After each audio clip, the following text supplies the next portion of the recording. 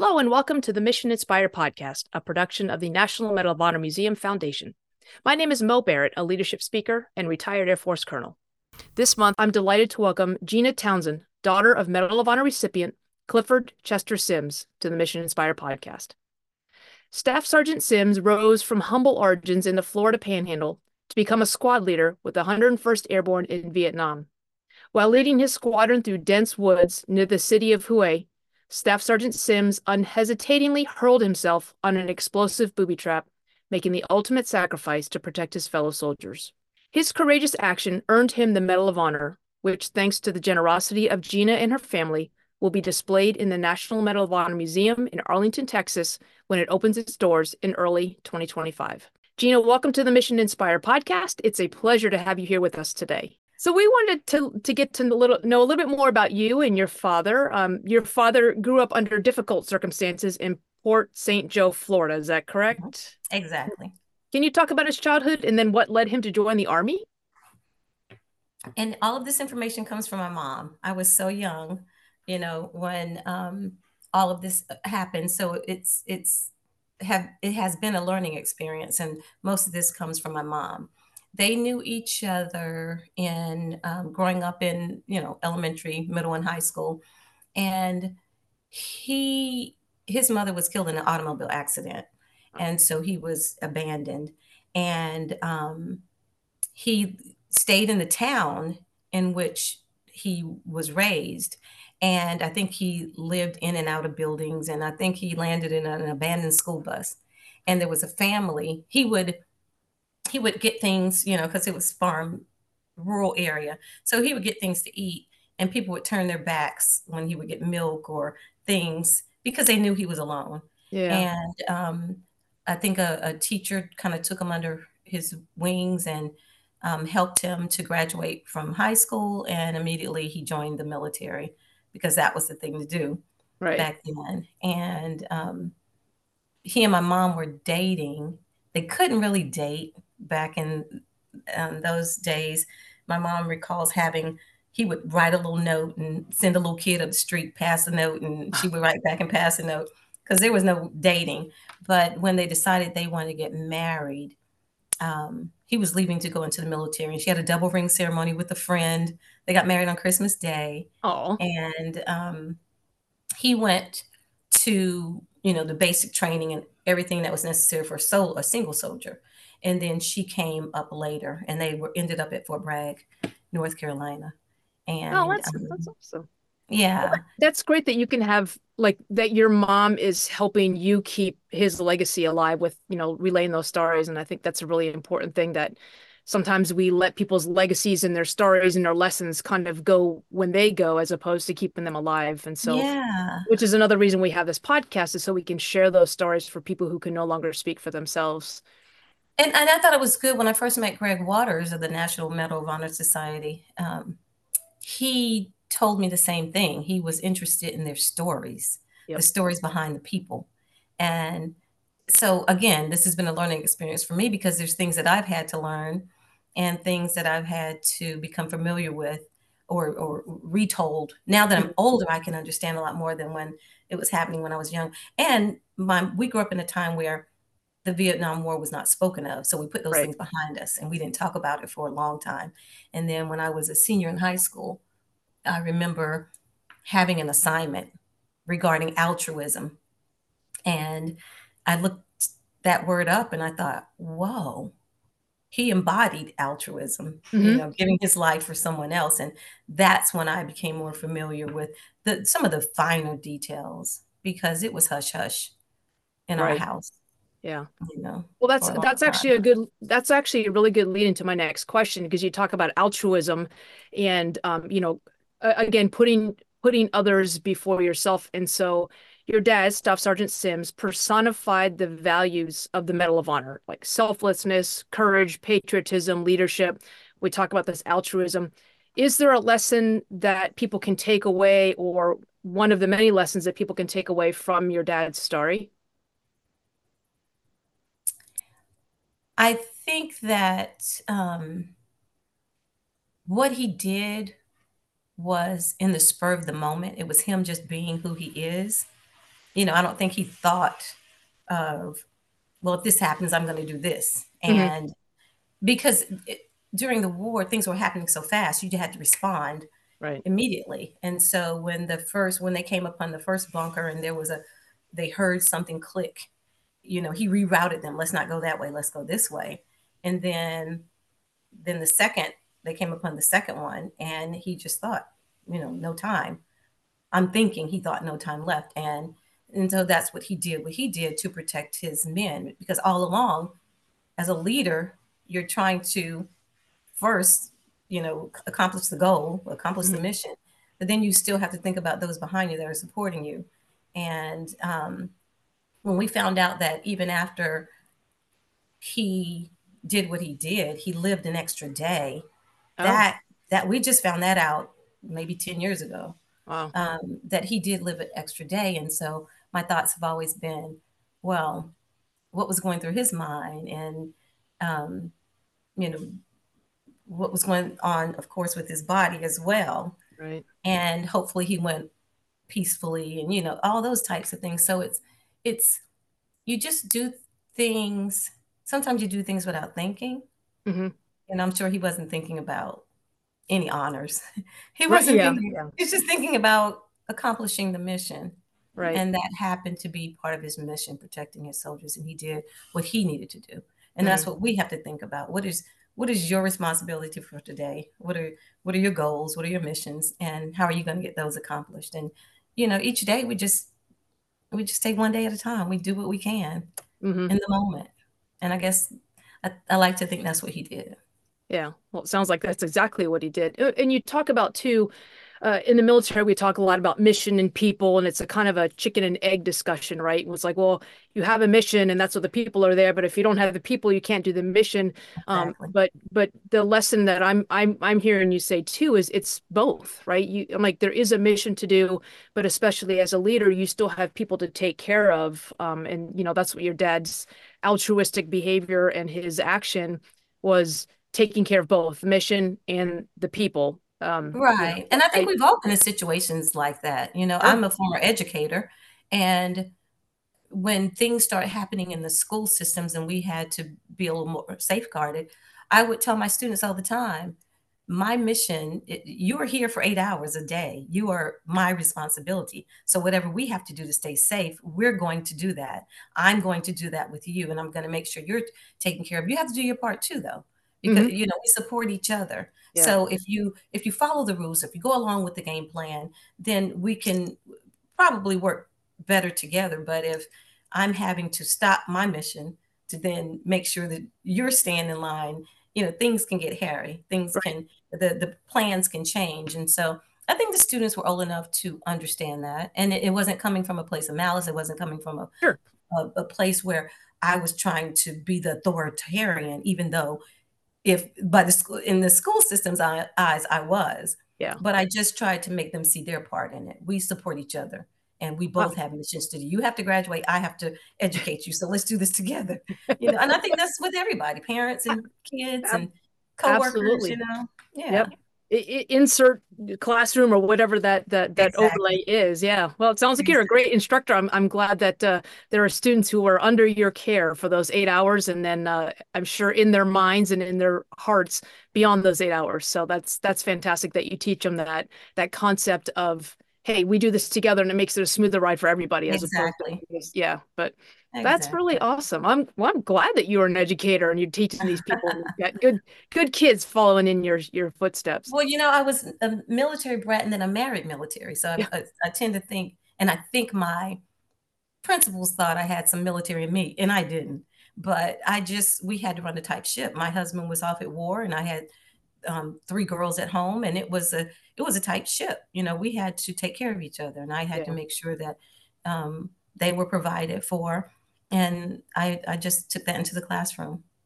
I love that. I love that. Well, and so many people run from adversity as opposed to, it's not necessarily overcoming it. It's just facing it. You know what I Facing mean? it head on. And whatever that thing looks like, whether it is a booby trap or whether it is, uh, Yeah. the spouse off at war and you've got the kids, so Yeah. that adversity can look like a lot of things, but You put your bootstraps on and you do what you have to do. And it looks absolutely. different in different situations and for different people. And we understand that. Yep. Yep. So when speaking of parenting, so not your daughters, but the your mother. So you guys you went to travel to Washington D.C. and you attended the White House ceremony from the Vice President presenting the Medal of Honor for your father to your mother Mary. What do you Yeah. remember from that day? So I was such a child and I remember childish things. I remember, you know, they did a lot with my mom and they had a babysitter for me or an Okay. attendant for me. So there were things that I could not attend or do. And I remember um, you know, being kind of ushered left and right because you had all these ceremonies and different things. And I remember it being cold, of course. And um, two things that stuck out as not as a child, but when I got older, my mom was so young. And I remember I felt like a princess because she dressed me for the weather in Oh, DC. And so there were gloves and hats and, you know, I thought they were furs. They weren't furs, but I just felt like, oh, we were royalty. And I asked her about that. And she said, you know, we were going to a prestigious event and she didn't know. She came from Florida too. She didn't, you know pomp and circumstance, but she did what she thought we were supposed to do to fit in and to be appropriate for the situation. hmm. And so I felt like a little princess during that time, even though it was a sad time. Right. Um, I couldn't quite understand all of it just because they did speak above my head or I couldn't understand some of the things and there were certain things that I was not privy to. I do remember one night she went out with they had a big dinner for the family and I was home with the babysitter and I remember seeing this is so childish, but I remember they were drinking something out of coconuts and I thought, probably some fancy drink, after five drink, but they were drinking it out of coconuts. And I was just so upset because I wasn't there. I couldn't be in attendance. But she brought the coconuts home to me and I had them and they were mine now. And I was going to drink my Kool-Aid or whatever. But that was the way I imagined that I fit in. At least I have Yeah. something from this event. And then looking at the pictures um, of the event, just my demeanor. I think I could feel the sadness. I can feel my mom's Mm. sadness, and it was posthumous. Yes. So she had to recount all those initial feelings she had and go through all that. And as a child, you feel that from your parent. Sure. And so I look at my face in the pictures. I'm not smiling. She's not smiling. It was a difficult time for her to relive all that. And then there was some other family things going on too that I didn't understand. Yeah. But so it was a time of sadness, but I felt like a princess. Yeah. Like I said, totally childish feelings. No, no, no. But I think but it's interesting what we remember, like smells, and you're thinking like a coconut. I mean, that's a really tangible thing to help connect you with that, and yeah, it's a dichotomy of all these emotions you're supposed to feel or that you Yeah, do feel or you don't even know what you're going to feel. But I mean, I always think it's exactly. fascinating the things that you remember, like the smells or what you hear, but a coconut, I love that. I mean, I A think that's COVID great. I remember the taps and Mm. the 21 gun salute. That was jarring. Yeah. And that, made you even more sad. It was alarming Yeah. and it made you even more sad. But like I said, it was that coconut that meant something to me because I that was something I took away from the entire Absolutely. Yep. and whatever little goodie bag that those things I don't even remember anymore, but I did Right. remember the coconut.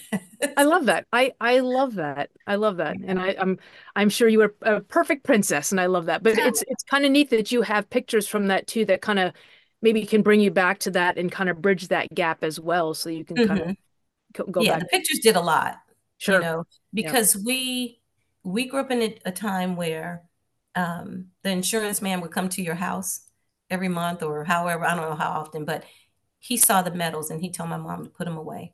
Do not Ooh. display those medals. People might take them or, anything could happen. And it was just Oh. wasn't a good time, a good war to talk about.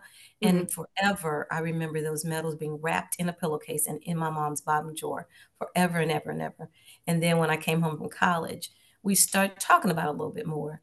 And that's when I was able to make sense of what had happened and kind of what she went through. And Mm. I started putting the pieces together and contacted some of his former soldiers, and um, we started talking about it. It became a part of our family. Now, you have to remember, she had remarried after that Hmm. and had a brother. We were in Germany, came back. And so, again, it was all put away. Yeah. Um, but then she divorced. And I think that's when um, I was older and started inquiring more and did that paper in high school. And so, and started doing some research on my own to find out more about it. And she, even when she was 60 years old and she met one of his former colleagues, Wow. and she said, I'm ready to talk about it now. I have questions that hadn't been answered in all these years. So Wow. she was ready to talk and get information as well. So she and I were both kind of learning some things together. Like I told you, his last day, we didn't know about that. So, and that was, it felt like we were kind of cut off initially. Right. And then a whole new world opened up when she was in her 60s, and we met all of his Delta Raider um, cohorts and friends that knew him and people that had pictures and stories and all that. Oh, And good. so the that whole time period in our life opened back up again. That's really powerful when you can have, again, it's like this library that somebody's got, and you finally get into the library and can get all those stories Exactly. and find out. That's There were awesome. books written about him, and we started traveling around, and there were streets named after him. There was a hotel, on base, um, what do you, not hotel, but where visitor center, Okay. Hmm. visitors lodging. Hmm. And then there were all these things being done in his honor, and we started getting invited to them. And then we were like, whoa, this is what this really means. Hmm. I think someone from his hometown, he was a historian, and he said, we've kept this under the rug for so many years. It's time to honor our soldiers, because every Right. state was kind of honoring their soldiers. And so, like I said, he has a VA home named after him, streets, and all these things. And so it just opened it back up when we started traveling, and then being able to speak and being able to kind of remember some of the things that had happened that had been put away for so many years. Right. Right. And speaking of being put away in a pillowcase on your mom's bottom drawer, your family has graciously gifted that original Medal of Honor to the National Medal of Honor Museum. What was the thought process behind that? What led to that decision?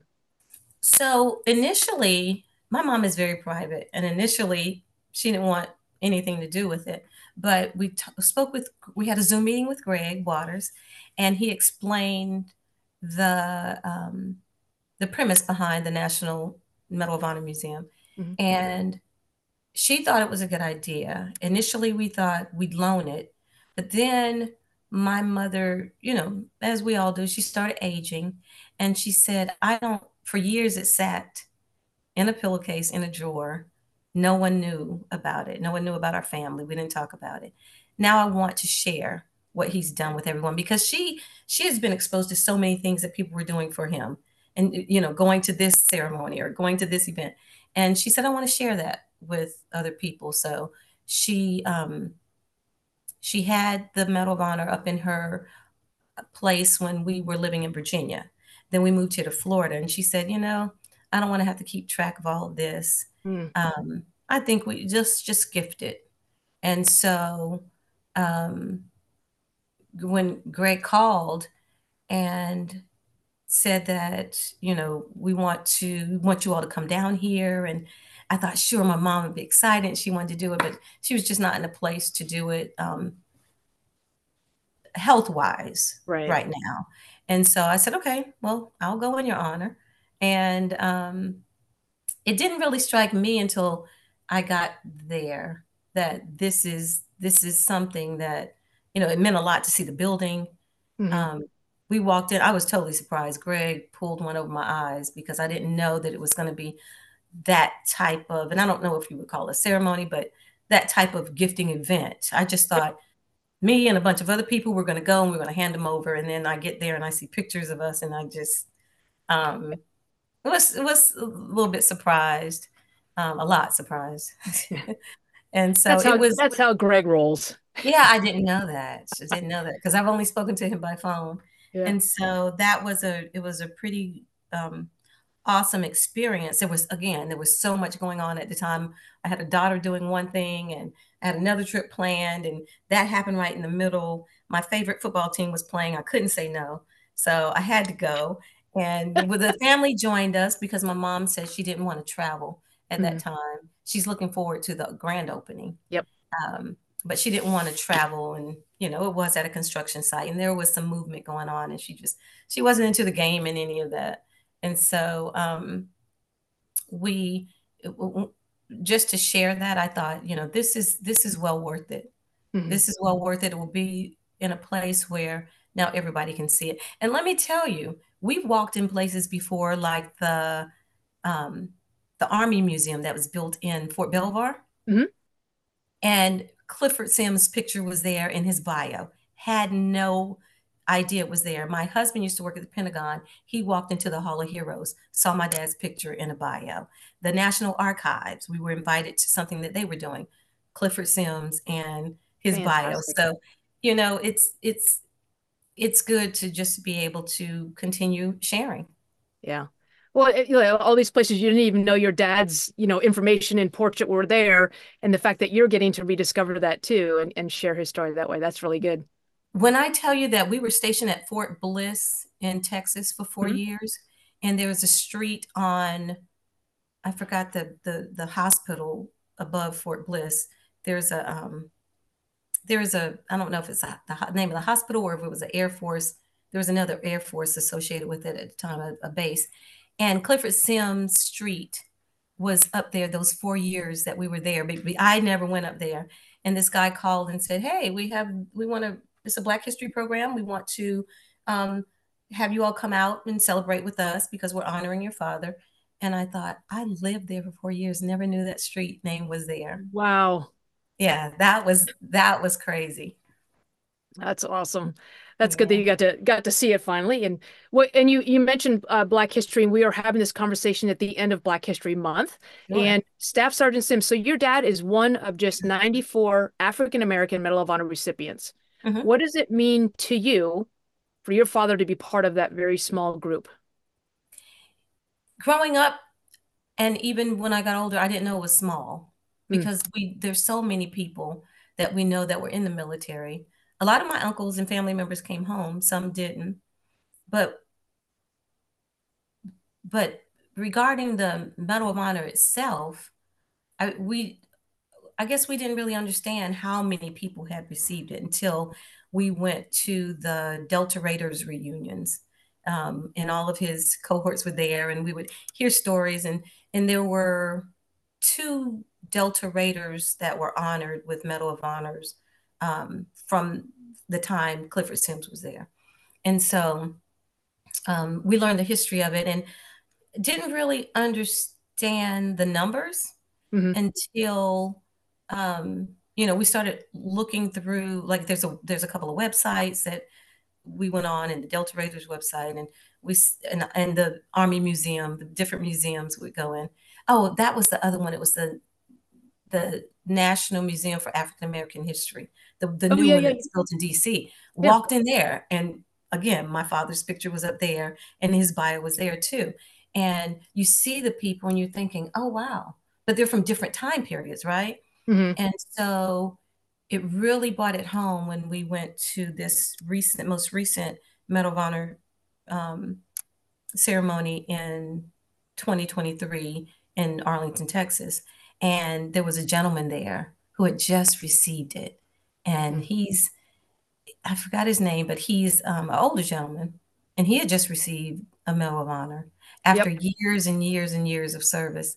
And so that's when it was really brought home that there are, people, lots of people of all different nationalities that received it, but there were so many soldiers of color who had done things like this, or Mhm. some of their stories are never told. Right. Some of their stories we don't hear about, but they fought for valor, just like the ones who did receive Right. the recognition. They were out there and they were fighting for country and fighting for family, and fighting because that's what their career required of them. Right.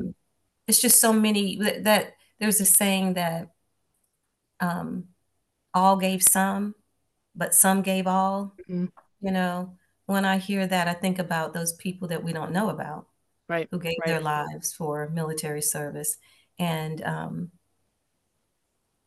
some of them may have never been recognized, and some of them are still to be recognized. Right. Yeah. Well, and So it's there's that history that, that we have inside of us, that some of it we know and some of it we don't. right. Right. When I think everybody that we meet and encounter day to day has some story inside them that we don't know, we may never know, but we're all suffering from something, we're all celebrating something. Yeah. It's just to respect that and kind of give people that space. But Yeah. when we talk to a lot of the living recipients, most of them will say, I mean, almost to a T, almost to 100% of them will say, I don't wear this medal because of what I did that day. I wear this for all of the people who are doing heroic things, who Exactly. cannot speak for the heroic actions that they did, and for all the people who aren't recognized for doing the same kind of heroic thing. Exactly. So, And I um, met so many that night back in mhm. November, people walking up to me, and I'm looking at them like, wow, you are, a Medal of Honor recipient. And they're looking at me like, wow, your father was, so they're, to me, they're all on the same level. They've Mhm. all done, what they could do for service and for mankind. Yeah, absolutely. Yeah.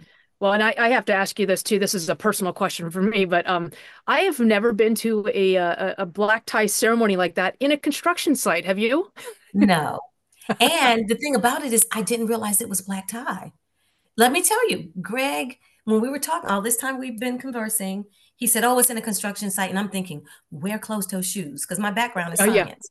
And I have to, make sure that the safety is enforced. And so I'm wearing closed-toe shoes, but I wanted them to be a little cute. So they had little sparklies, a little bling on them.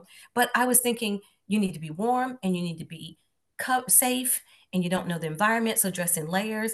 And then I walk in and Jerry Jones is there. And these men in these jackets with their Medal of Honor. And I felt a little ill prepared, but I understand he wanted to surprise me because I was not thinking like that at all. Yeah, And no, it and you handled yourself. I remember you up there. I remember the two pictures, one of your father and one of your mother, and I think the vice president, like getting the medal. and I remember, I was I in the remember little those. corner, 5 years old. Yeah, no, I remember those pictures up there, and I remember you handling yourself like a princess. You dressed exactly like you should for such an honorary, an honorary That was event. nice. Yeah, yeah, it That was. was nice. That was Yeah, unexpected, totally good, unexpected. good. But after I got to know the people in the organization, I can see, how they do things. And they did things at such a nice professional Yeah, level. absolutely. Yeah. Yeah, well, I'm glad that your dad's medal and your dad's legacy and your dad's story will live on at the museum when we open up in 2025, hopefully. And I look forward to meeting you there. We'll probably go there, and hopefully your mom can join us, and we can all Yeah. wear hard hats if we need to, and closed toes. Hopefully we won't have to then. We Exactly. can definitely wear our blingy sandals instead of closed toe We'll shoes. still look cute and like We'll still princesses, look and cute. I'll bring you a coconut.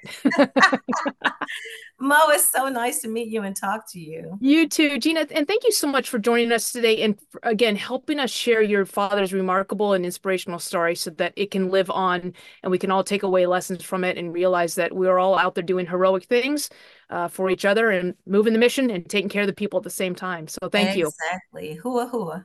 To learn more about the National Medal of Honor Museum, just type in mohmuseum.org to get the latest updates and find out how you can help its mission to inspire America. That's it for us today. Please join us next time on the Mission Inspire podcast.